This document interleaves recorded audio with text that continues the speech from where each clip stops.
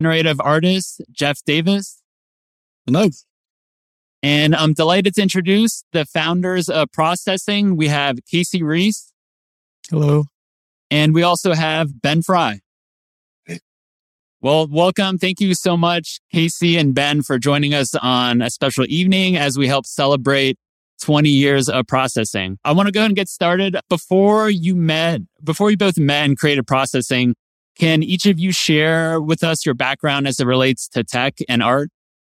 Well, I didn't learn how to code well until I was in my mid to late 20s. And so for me, I studied visual art, drawing, and graphic design at university. And that kind of led to learning coding a little bit later. And then Ben and I, we'll get to the meeting part, but we both met at MIT. And that's really when my life changed. And I started merging what I knew about visual space and construction and ideas with ideas from computer science and started synthesizing those together.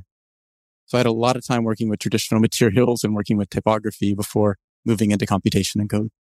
Cool. And how about you, Ben? Yeah, I had a sort of split interest in design and code for a long time. So as a kid learning how to code and 8, 9, 10 years old, learning BASIC and things like that. And then, but on a parallel track, being really interested in graphic design and typography and that sort of thing. And really pursuing them as totally separate, because I didn't really have a good way of mixing the two, or that didn't have a good model for what that would mean to put them together. And wound up studying graphic design in school and minoring in computer science, and then finally making it to the media lab and, sort of having a different way of kind of mixing everything.